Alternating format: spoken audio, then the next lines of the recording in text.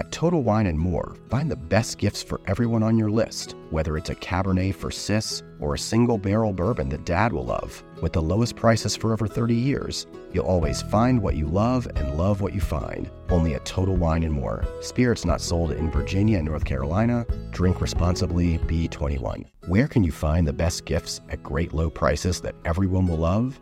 At Total Wine & More, of course. With so many great bottles to choose from.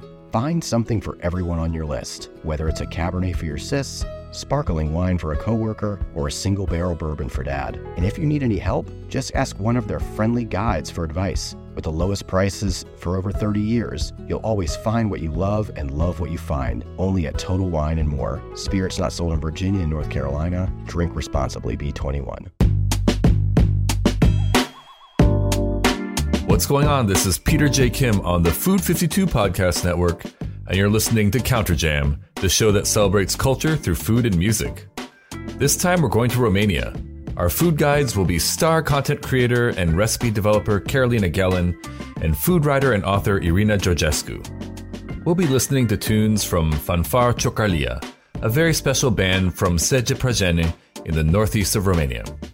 The band members all identify as Romani, a cultural group in Romania also known as the Roma, or colloquially as Gypsies, although some people view that as a pejorative term. I'm intentionally not playing any of their music just yet because I want you to hear a story first from the band's manager, Henry Ernst. Henry is German. In the 90s, he finished his studies as an audio engineer and he set out in Romania to record Romanian folk music wherever he could find it, with a portable recorder and a microphone that he carried with him. One day, a chance encounter while resupplying led him to a village where he met not only the woman he would later marry, but also the band he would later manage. I bought some gasoline for my car from a villager, and we had this usual small talk, what I'm doing here, what I like in Romania, and so on. And when it came to the music, he was surprised. Oh, really? You love Romanian folk music, in particular gypsy music? Wow. Look, if you want, go to the next village. It's called Sege Prajene. There live only gypsies. They play brass music. So I said, wow, cool. I go there for an hour. Let's see what happened. Henry came to the village of Sege Prajene, where a mysterious man awaited him at the town's entrance. So he was standing in front of his house, which were the first house of Sege Prajene. So I stopped the car. I asked him, brass music? And he said, yes, come with me. So very promptly, like we know each other since years. What a conversation. Yeah, very short, very briefly. Come with me. So he guided me to his yard. There was a big apple tree, and I sat down. I got a beer in my hand, and within 3-5 minutes, many people run from the village to his yard because the news there is a foreign man arrived in Sege Prajene was like a thunderbird, everybody knew it about. So they were running, young kids, old men, and everybody had his instrument, his brass instrument in his hand, because there was a message, there's a foreign man, he asked about brass music.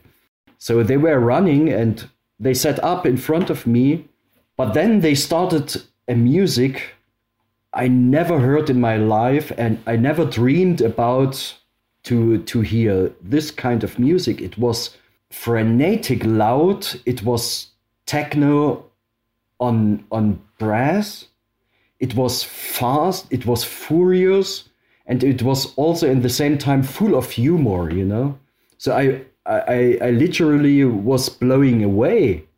When you listen to this next song, try to imagine the scene: sitting under an apple tree, holding a beer in a tiny remote village in Romania, not knowing what to expect. Here is Song for Noga by Fanfare Ciocărlia.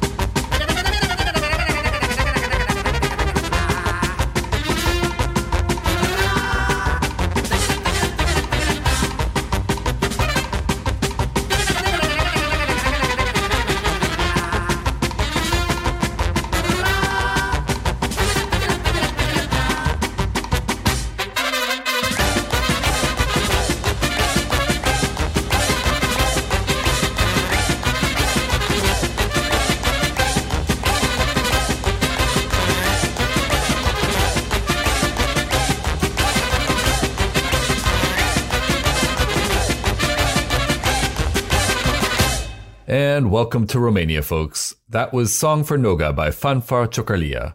What an incredible sound. It so happens that I know a thing or two about Romania because I spent about a month there, way back in 2006. It was during a long backpacking trip. I met someone truly special, fell in love, and stayed with her in a town called Cluj-Napoca in the heart of Transylvania.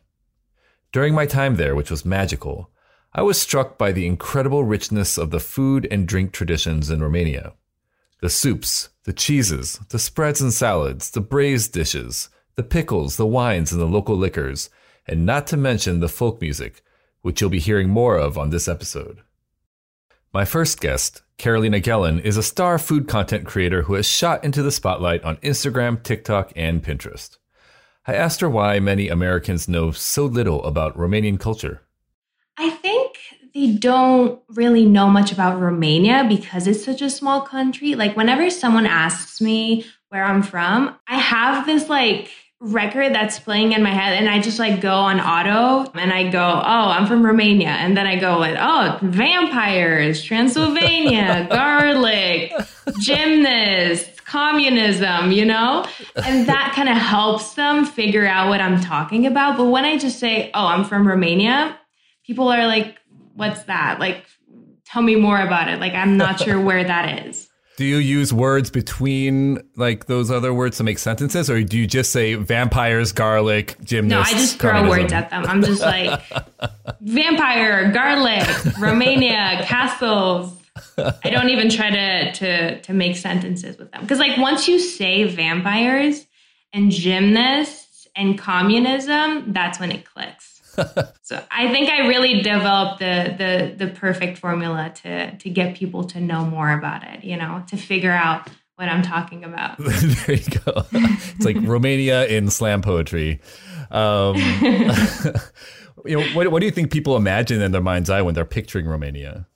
I think they have a very rural view of the country. They probably don't have electricity or they probably don't have this, which in some cases, they're not off. I like to describe Romania as this. It's a very rural way of living. People are happy with simple stuff. Yeah. And I feel in the past 2 to 5 years, things started to develop more and pick up more.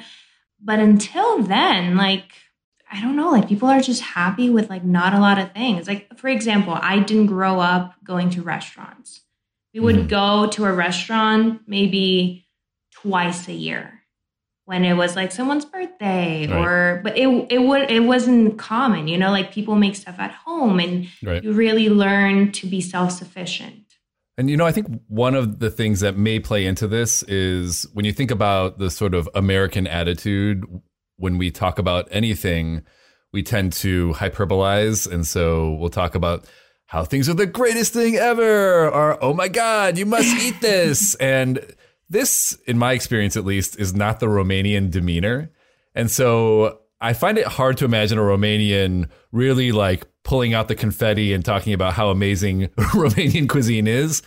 A Romanian would be more it's food. Yeah. We eat it. Yeah. They're very that's such a good way to put it. And I find it, sometimes it's funny because now that I moved here, I always like to let people know, how Americans are very oh, yeah, you're the best. And this is the best. And that's the best. And sometimes it feels so disingenuous because you don't mean that. You're just saying it just for the sake of saying it. So whenever I tell someone oh, this is the best thing ever, I make sure to let them know, but I don't mean it oh, yeah, this is the best thing. It's just another best thing ever. I like to tell them hey, I'm not from here. So when I say that, I mean it with all my heart. I don't just say it to say it. You know what I mean? Right. I don't know how one's day could be filled with so many things that are awesome and amazing, Right. What that means in Romania, I feel, is that when you're there and to imagine somebody describing something as awesome or amazing there, it truly must be something exceptional, right? Definitely. And I think most Romanians, they're very humble when it comes to where they're coming from. Right. You're not really taught to brag about stuff. So you're just oh, yeah, it's just this country and I grew up here. But It's not like, oh my goodness, you gotta do this and it's the best this, you know?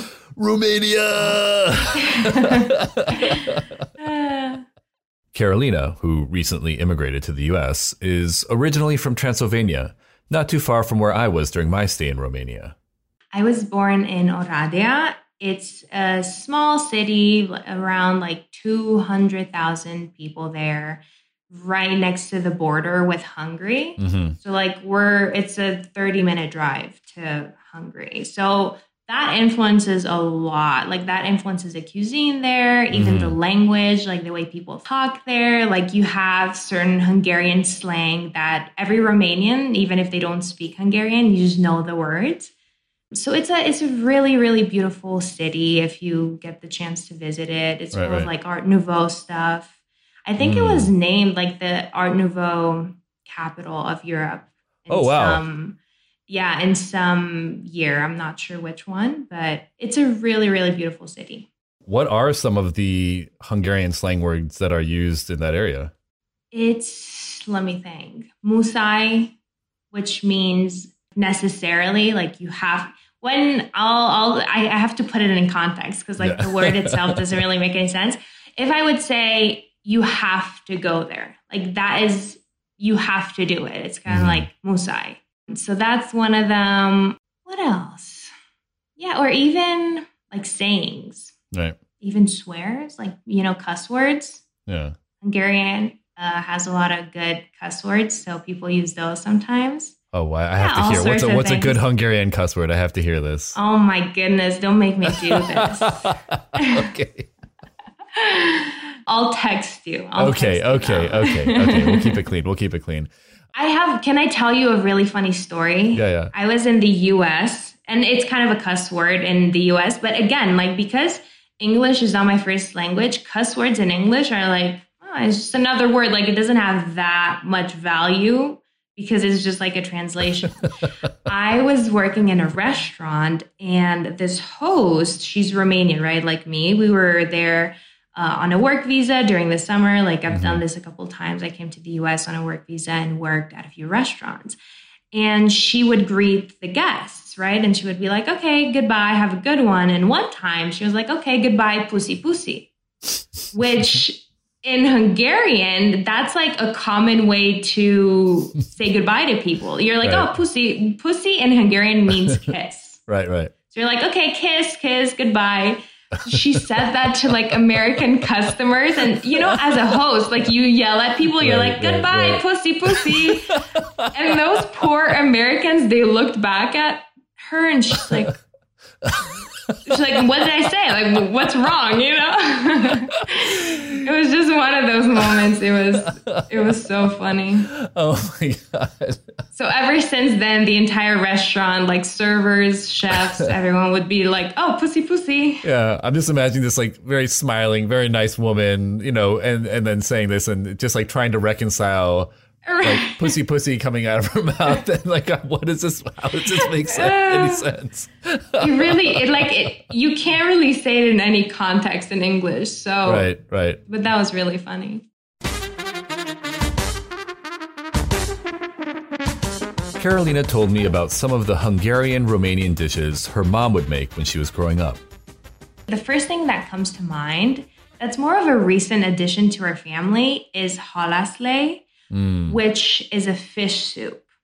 And I know that's like, when you say fish soup, it doesn't sound like the most appetizing thing ever. Yeah. But it's just broth, like fish broth made out of whole fish and fish heads and all that fun stuff.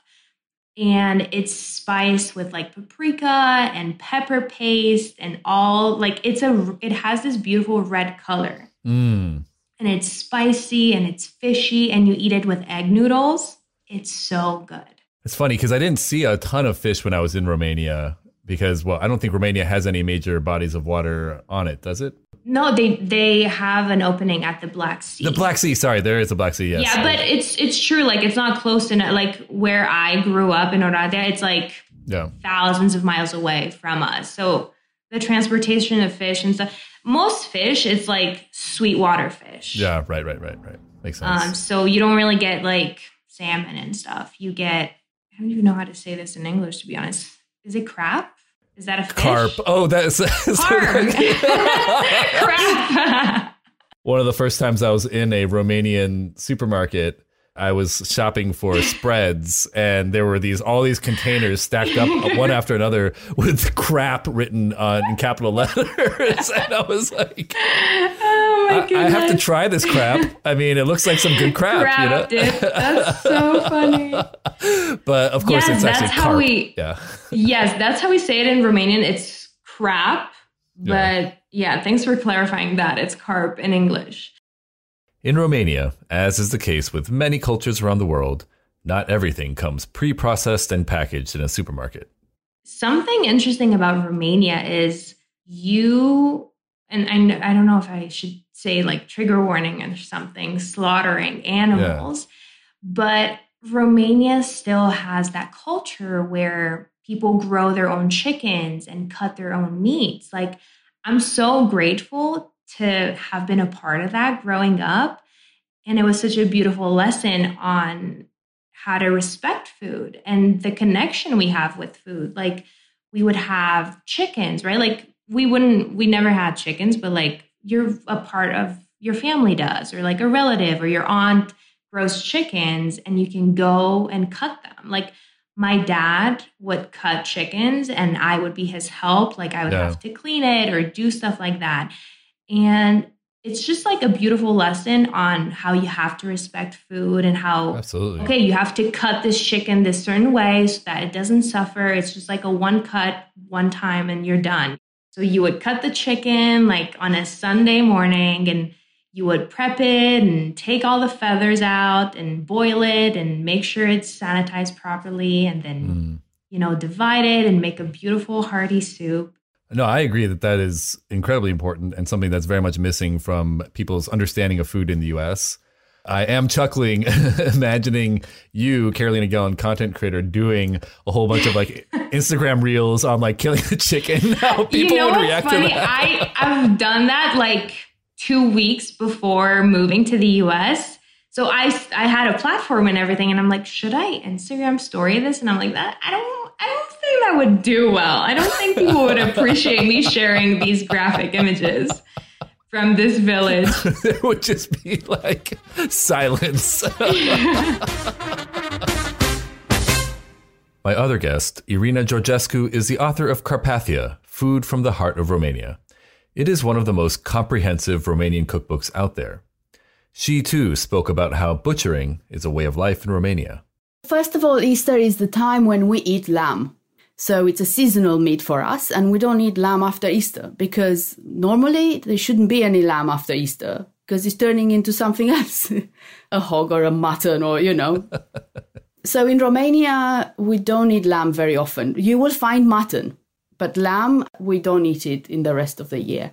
So obviously, we're used to using every part of the lamb. And traditionally, you will just go to a market and buy half of it or a whole lamb and then take it home and butcher it yourself. Because, it was quite a commitment. But you want to have the freshest meat. I'd like to turn now to talking about one cultural group in Romania that has had an outsized impact on the country's music culture, the Romani people. The Romani originated in India, and as early as the 8th century, they gradually spread around the world, but especially across Europe. Wherever they went, they adapted to the local culture, but also maintained a distinct Romani identity, including a Romani language. But as outsiders and minorities wherever they settled, they also became the target of systemic discrimination. As I noted earlier, this episode's musical guest is the group Fanfare Ciocărlia, a Romani band from Romania. I unfortunately couldn't interview the band members since none of them speak English, so I spoke with their manager, Henry Ernst, about how Romanis are perceived in Romania. Romani influence into Romanian culture is really focused on music. Romanis are, as in many countries in East Europe, is a very isolated minority, and discrimination still is very high. That means many younger generations of Romani don't have access to to high school, to universities, and sometimes partly because of racism, but also caused by still keeping old traditions alive, don't go to school, better go to work, you have to earn money, and so on. Therefore, the influence of Romanian culture is very small, except to the music. When it comes to music, then Romani culture, their musical skills, they rules. So actually you can say there is no Romanian who want to hold a wedding. He is not hiring a gypsy band because they want gypsy bands. They perform in a totally different way soulful than Romanians can do. On the other hand, in the daily life, on the streets, in the daily business, apart from art, gypsies are always welcomed with, with a reservation, Nobody want to come too close to Romani people. It comes also from a 100-years old culture in Europe. It doesn't matter in which language. Everything what is negative is very often, or was very often, connected to gypsies, Little boy, don't run far away, the gypsies will steal you, for example, Yeah. And many, many stereotypes, and even the modern generation throughout Europe somehow have this old saying in their minds, and this creates always a feeling of, okay, please keep distance, Right. I wanted to tell you a story about my first interaction with Romanis, actually. Mm-hmm. I was backpacking and traveling, actually going from Ethiopia to Spain, mostly overland. And I didn't have very much money. And so I was mostly staying with people that invited me into their homes. And I was in Istanbul and I met somebody who invited me to his home in Cluj-Napoca, which is what made me think, okay, I'm going to go to Romania now. So I was looking for a bus company to take me from Istanbul to Bucharest. Mm-hmm. And I couldn't go to the expensive bus company, so I went to the cheapest one I could possibly find. I got onto the bus, and the entire bus was filled with women who were about as high as my shoulder, and they all had different color hair. And I gathered pretty quickly that this was a bus full of Romani women, and they were mostly, middle-aged. Mm-hmm. I was like 25 years old at the time. I get on this bus and sitting just with all these women, and one of the woman next to me, her name is Valentina, and she starts putting gold jewelry on me, like a gold necklace. She puts like gold earrings in my pocket and all these other things. I assumed it was just for good luck, so I went with it, and I didn't really protest. There was one younger woman on the bus named Lily, and I asked, she actually spoke English, and so I asked her at one of the stops, so why did Valentina put this jewelry in my pocket, and why am I wearing a gold necklace? She said, oh, it's because a lot of these women came to Istanbul to buy gold jewelry, and they're bringing it back to Romania, and there's a certain amount you can bring tax-free, and so she put exactly what you can carry into the country without getting taxed. And so she said, you don't have to do that if you don't want, but if you do it, it's a nice gesture. So I said, of course I'll do that, whatever. And then I ended up becoming friendly with all these women on the bus. And they got to know me. I mean, look, I was a 25-year-old Asian American man on a bus full of Romani women. So, of course, I stood out. In the middle of the bus ride, somebody gets up and starts announcing something. And we're in Bulgaria at the time. And it's just this announcement in a language I don't speak. And just da-da-da-da-da-da. And all the women are like, yeah. And then she announces something again, da-da-da-da. And then all these women start getting up into the aisle of the bus. And somebody pushes me into the aisle too.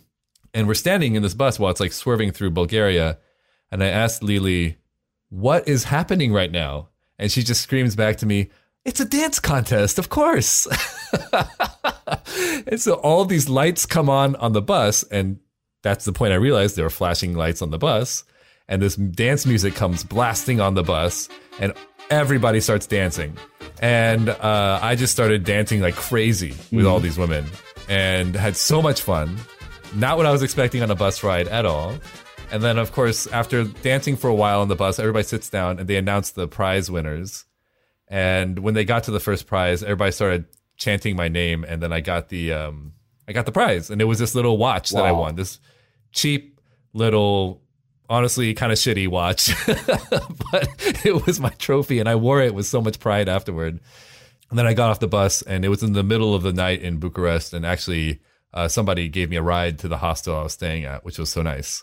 And that was my first interaction. And I remember thinking, wow, what an amazing welcome to this country, you know? Yeah, the country of all possibilities, you know. There you go. Yeah. This next song is called Untiga Navea o Casa, which means once a Romani had a house. It's about a Romani who had a beautiful house, wife, and child, but only appreciates it once he's lost everything. It is a classic Romani folk song, one that can be heard in restaurants and pubs across the country. I love it. I can just imagine clutching a beer and singing it with gusto. Here is Untiga Navea o Casa by Fanfare Ciocărlia. Untiga n-avea o casă, mama mea, doi copilași și o nevastă.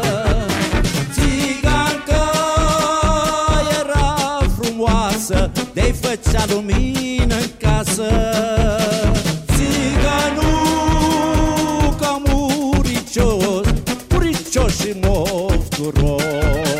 Când mai venea și noaptea beat în mama mea, și-și bătea nevastă în cap. Țigancă s-a supărat, și-a luat lumea și-a plecat. Și-a ajuns la calafat, cum boier s-a măritat.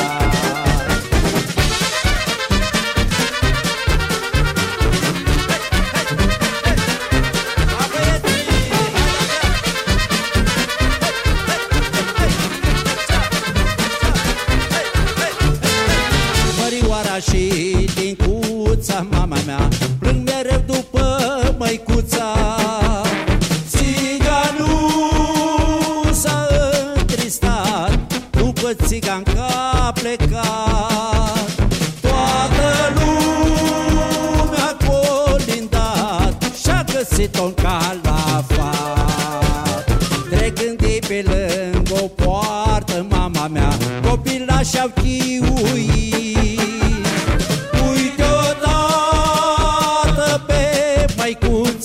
Uite-o colea pe terasă, uite-o colea pe terasă, stă cu boierii la masă. Up next, we'll talk about the mother of all Romanian dishes, Mamaliga, and hear stories about how communism shaped the country's food culture after this.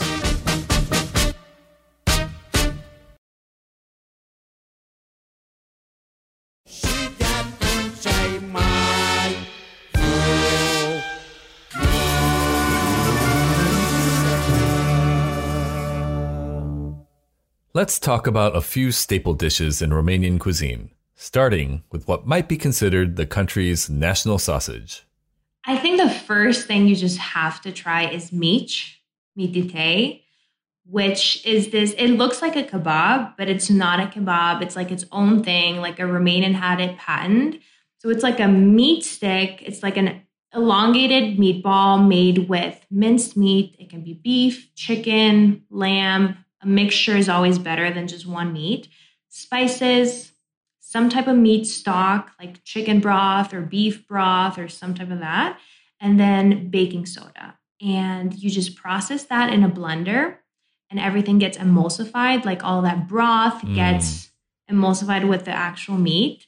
It's so juicy. I don't know how to explain it. Like, you just have to try it. It's one of the classic Romanian street food you can get at like a festival or a flea market. Like, that's what they sell. It's just like mici, mitite, that's what they're called, with mustard. They're so good. I made them. I learned how to make them with my mother. They're so easy to make. Like, I have it on my list of things that I want to make a recipe for and share it because it's amazing. Among my food memories in Romania, one of the most poignant ones is just the burst of juice on biting into a mici, which is amazing, especially when you consider it's caseless, right? So it's right. kind of like this free-form thing. It's so different, isn't it? Like, you can compare it to like a kebab or something. Yeah. But they're not, the textures are very different. Irina talked to me about another staple of Romanian cuisine, cornmeal. We do cook a lot with cornmeal, and this is, something that the Ottoman Empire introduced to Eastern Europe. And obviously the south and the east of Romania was somehow under the Ottoman Empire. So we kind of have a lot of influences from there, from the south. Cornmeal is kind of used in so many dishes, from breakfast dishes to desserts. Like you have cornmeal with egg and cheese if you want to have it in the morning. Mamaliga cu brânză. We have stuffed cornmeal dumplings that we can bake, or we can fry, or we can grill. What the shepherds do in the mountains, they make a cornmeal dumpling and they just put it on the grill. They mix it with cheese and stuff and they put it on the grill. But they are huge. That's why I make this, because in my book I had to make them quite small, so you can just bake them in the oven. But they can make kind of big dumplings and just put them on the grill. We have savory cornmeal bread, like again in the book, called alivenci, with dill and cheese.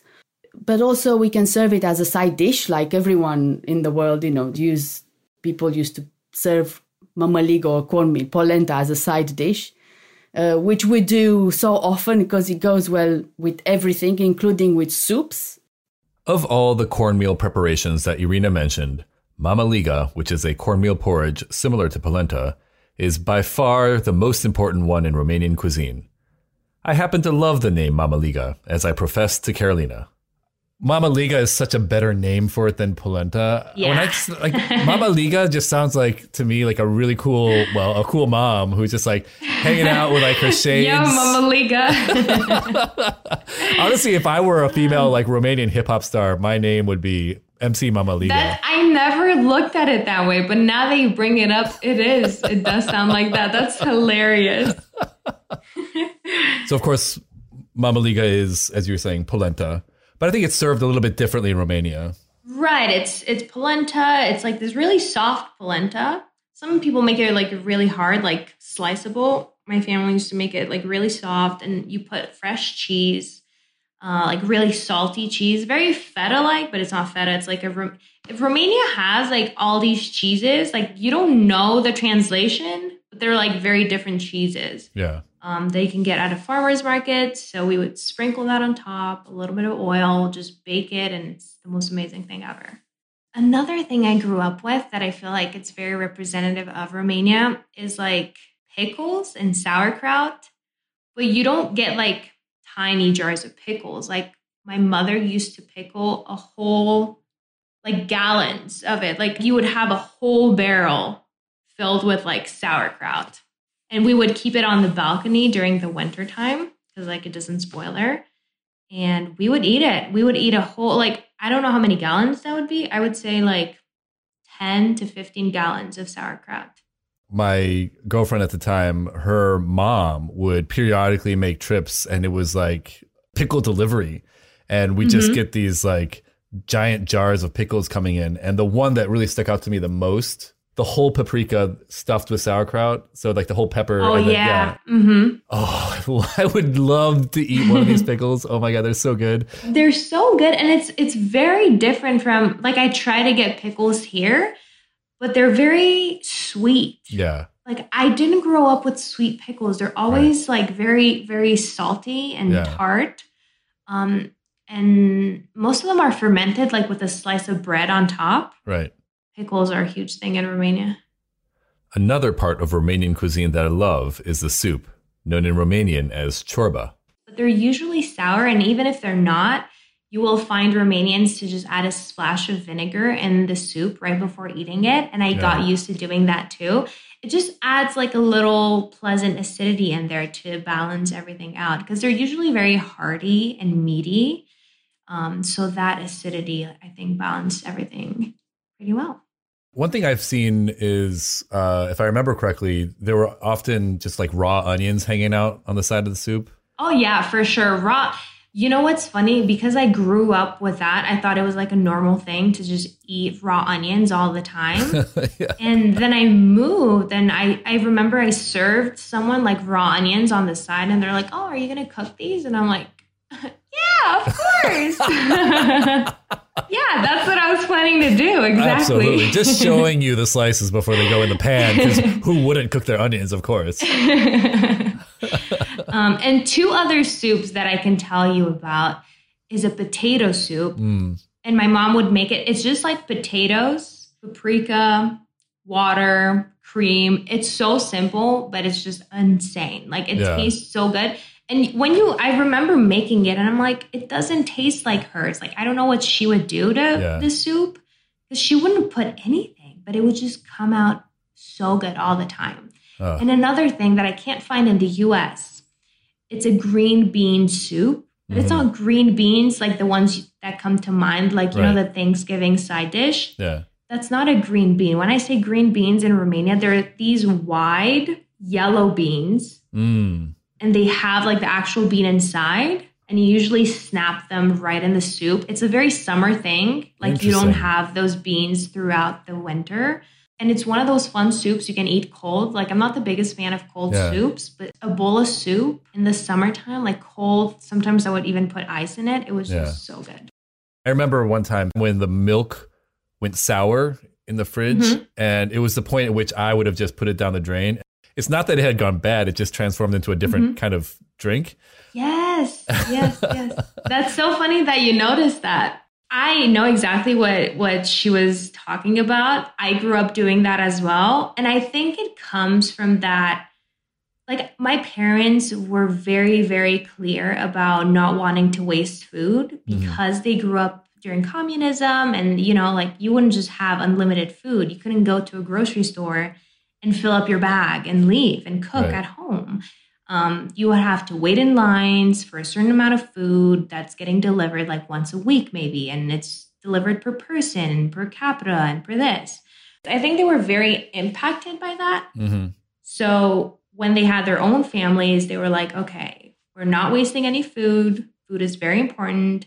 And no matter what, we're not throwing food away. Like I remember as a child, like I would put a bunch of food on my plate and I couldn't finish it. And my dad would be like, you live and you learn, you got to finish it. Maybe next time don't put as much. So that was very important.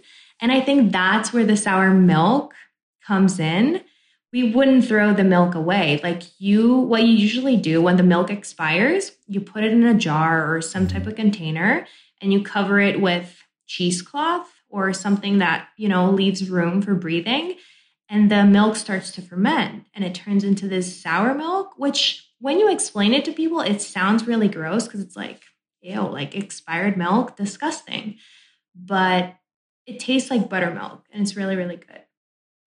This brings us to one of the pivotal moments of modern Romanian history, the fall of Nicolae Ceausescu, the last communist leader of Romania. Ceausescu is generally remembered as a brutally oppressive dictator and someone who also squandered national resources on projects such as the massive and ironically named People's Palace in the country's capital, Bucharest. Weighing in at £9 billion, it is the heaviest building in the world. Its 1,100 ornate rooms were built at a time when the country was suffering food shortages. He was overthrown as part of the Romanian Revolution in 1989 and executed by firing squad on national television on Christmas Day. Irina talked about the food side of Ceausescu's legacy. Well, growing up was a big kind of split between growing up under a communist regime and growing up after the communist regime. Right, of course. I think because I was a kid and my sister and I, we were just little, we were kind of really well protected by our parents from everything. But I remember queuing for food, you know, and it was quite a military operation because sometimes you had to queue for 2 days. So quite a long thing.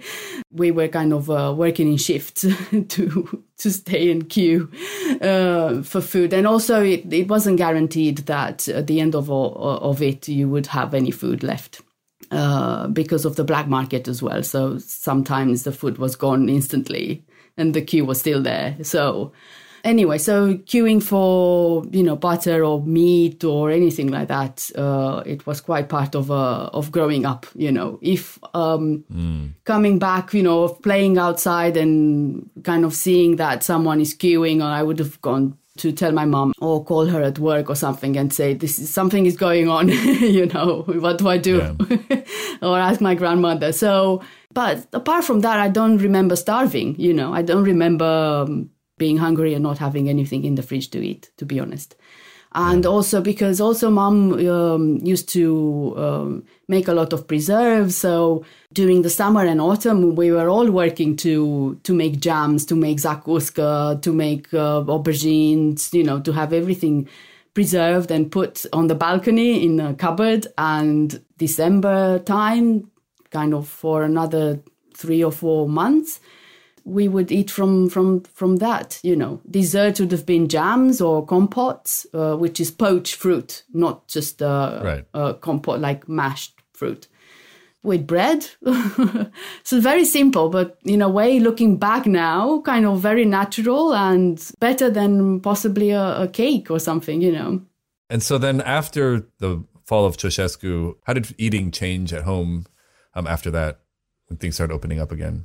I think I noticed even in my family, there were kind of big brands started to appear in shops and pre-cooked or pre-prepared or, and a lot of people, including my mom, I have to say, they were happy that they didn't have to make anything from scratch again and kind of use something that was already, making life easier, but not exactly what you were looking for anyway.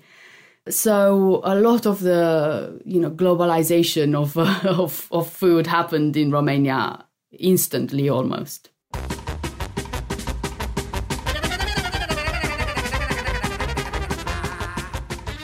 I have this interesting story that my parents would always tell me. And it's funny because they both have the same story, but like they didn't grow up together or anything. During the winter time, so the way it worked during communism, you would have to stay in line at this market or whatever, and people would hand out flour. So like, let's say you have 4 children, you get this amount of flour. You have 2 children, you get this amount of flour. Same with milk, same with that sort of like necessities. Mm-hmm. And my parents would always tell me how during the winter time, they would receive oranges. And it was such a special thing to see orange. Like an orange fruit. It was like, because you never get that, it was kind of like receiving candy. Right. So what they would do, and it's funny because like both of them said the same thing, they would eat the peel. Like they would eat the whole fruit. Right. So that tells you a lot. Like it was so special to them. They would just like eat the pith and the peel and everything else. So every time during the citrus season, when like the markets are full of citrus and oranges and lemons, they always tell me that story. And they're like, oh, look, like this smell reminds them of those times, I have to say, one of the things in my life in general that I try to fight against is combining the sense of value with how economics value something. Because an orange is something that's cheap and you don't really even think about, or a lot of people don't.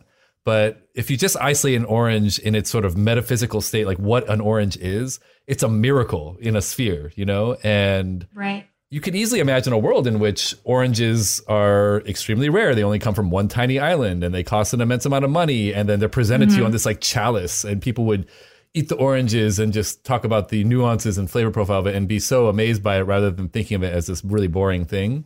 I can imagine, or try to imagine, perspective where you are in austerity and then these amazing flavor bombs just show up in these beautiful, bright, colorful packages. It's a dream. And even as I got older, they would always save the peel and put it on the radiator so that it kind of like radiates the smell into the air and the peel dries, and like they would never throw it away. I think it was just one of those things like it kind of scars you for life and you just do that forever. Yeah.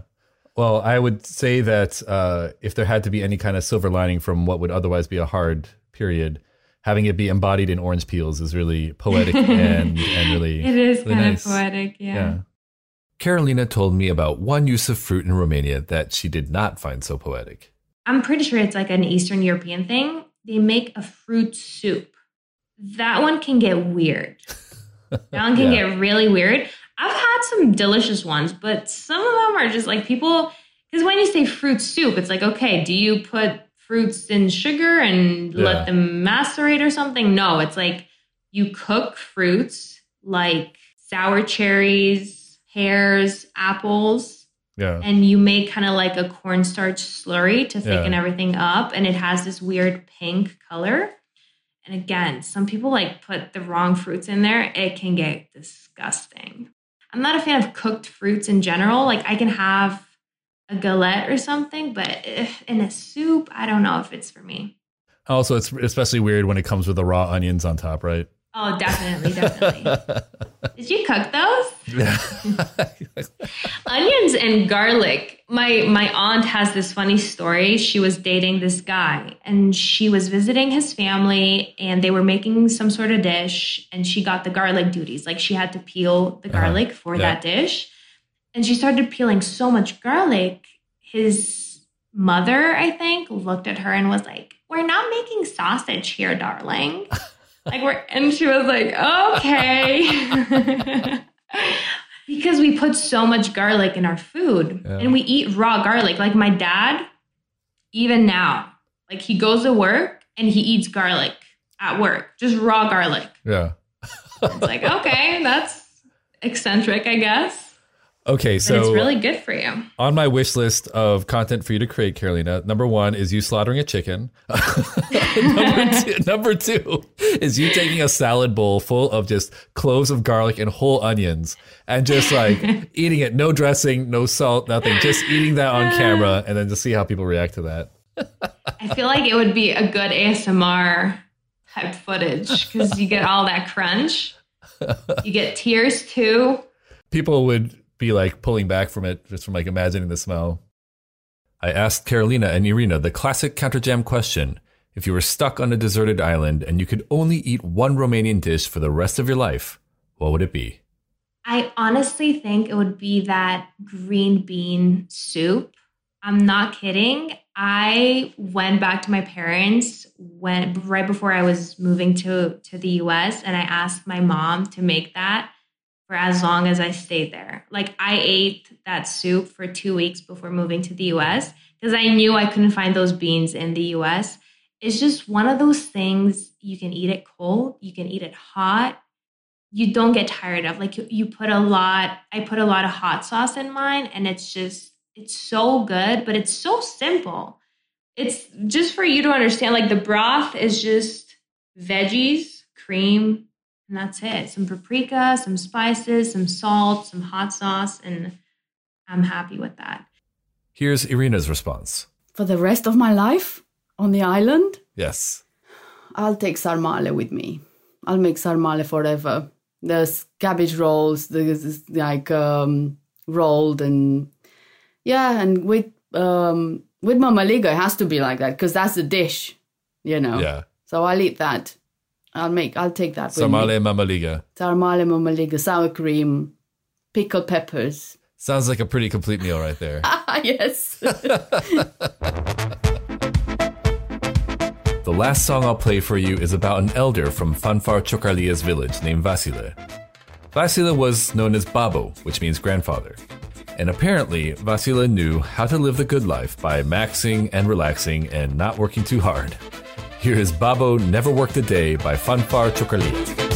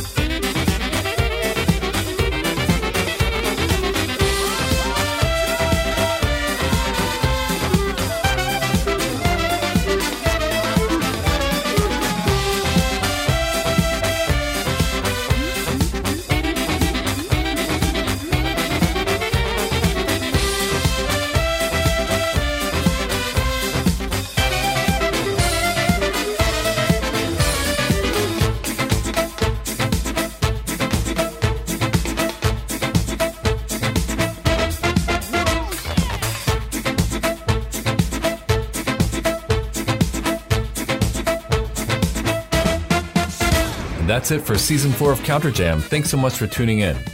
We'll be coming back at you with some more episodes in a couple of months. Meanwhile, drop us a line by email at hello@counterjam.com, listen to our playlist on Spotify by searching for Counter Jam, and feel free to leave a friendly review on Apple Podcasts. Shout out to my guests, Carolina Gelen and Irina Georgescu. Carolina can be found on Pinterest, TikTok, and Instagram at Carolina Gelen. Irina's cookbook is called Carpathia, Food from the Heart of Romania. Shout out to Fanfare Ciocărlia and the band's manager, Henry Ernst, for providing some truly extraordinary music. Shout out to Food 52, Crutch Phrase Studio for the sound editing, and Counter Jam's talented producer, Harry Sultan. I'm Peter J. Kim, and I'll catch you all on the next episode of Counter Jam.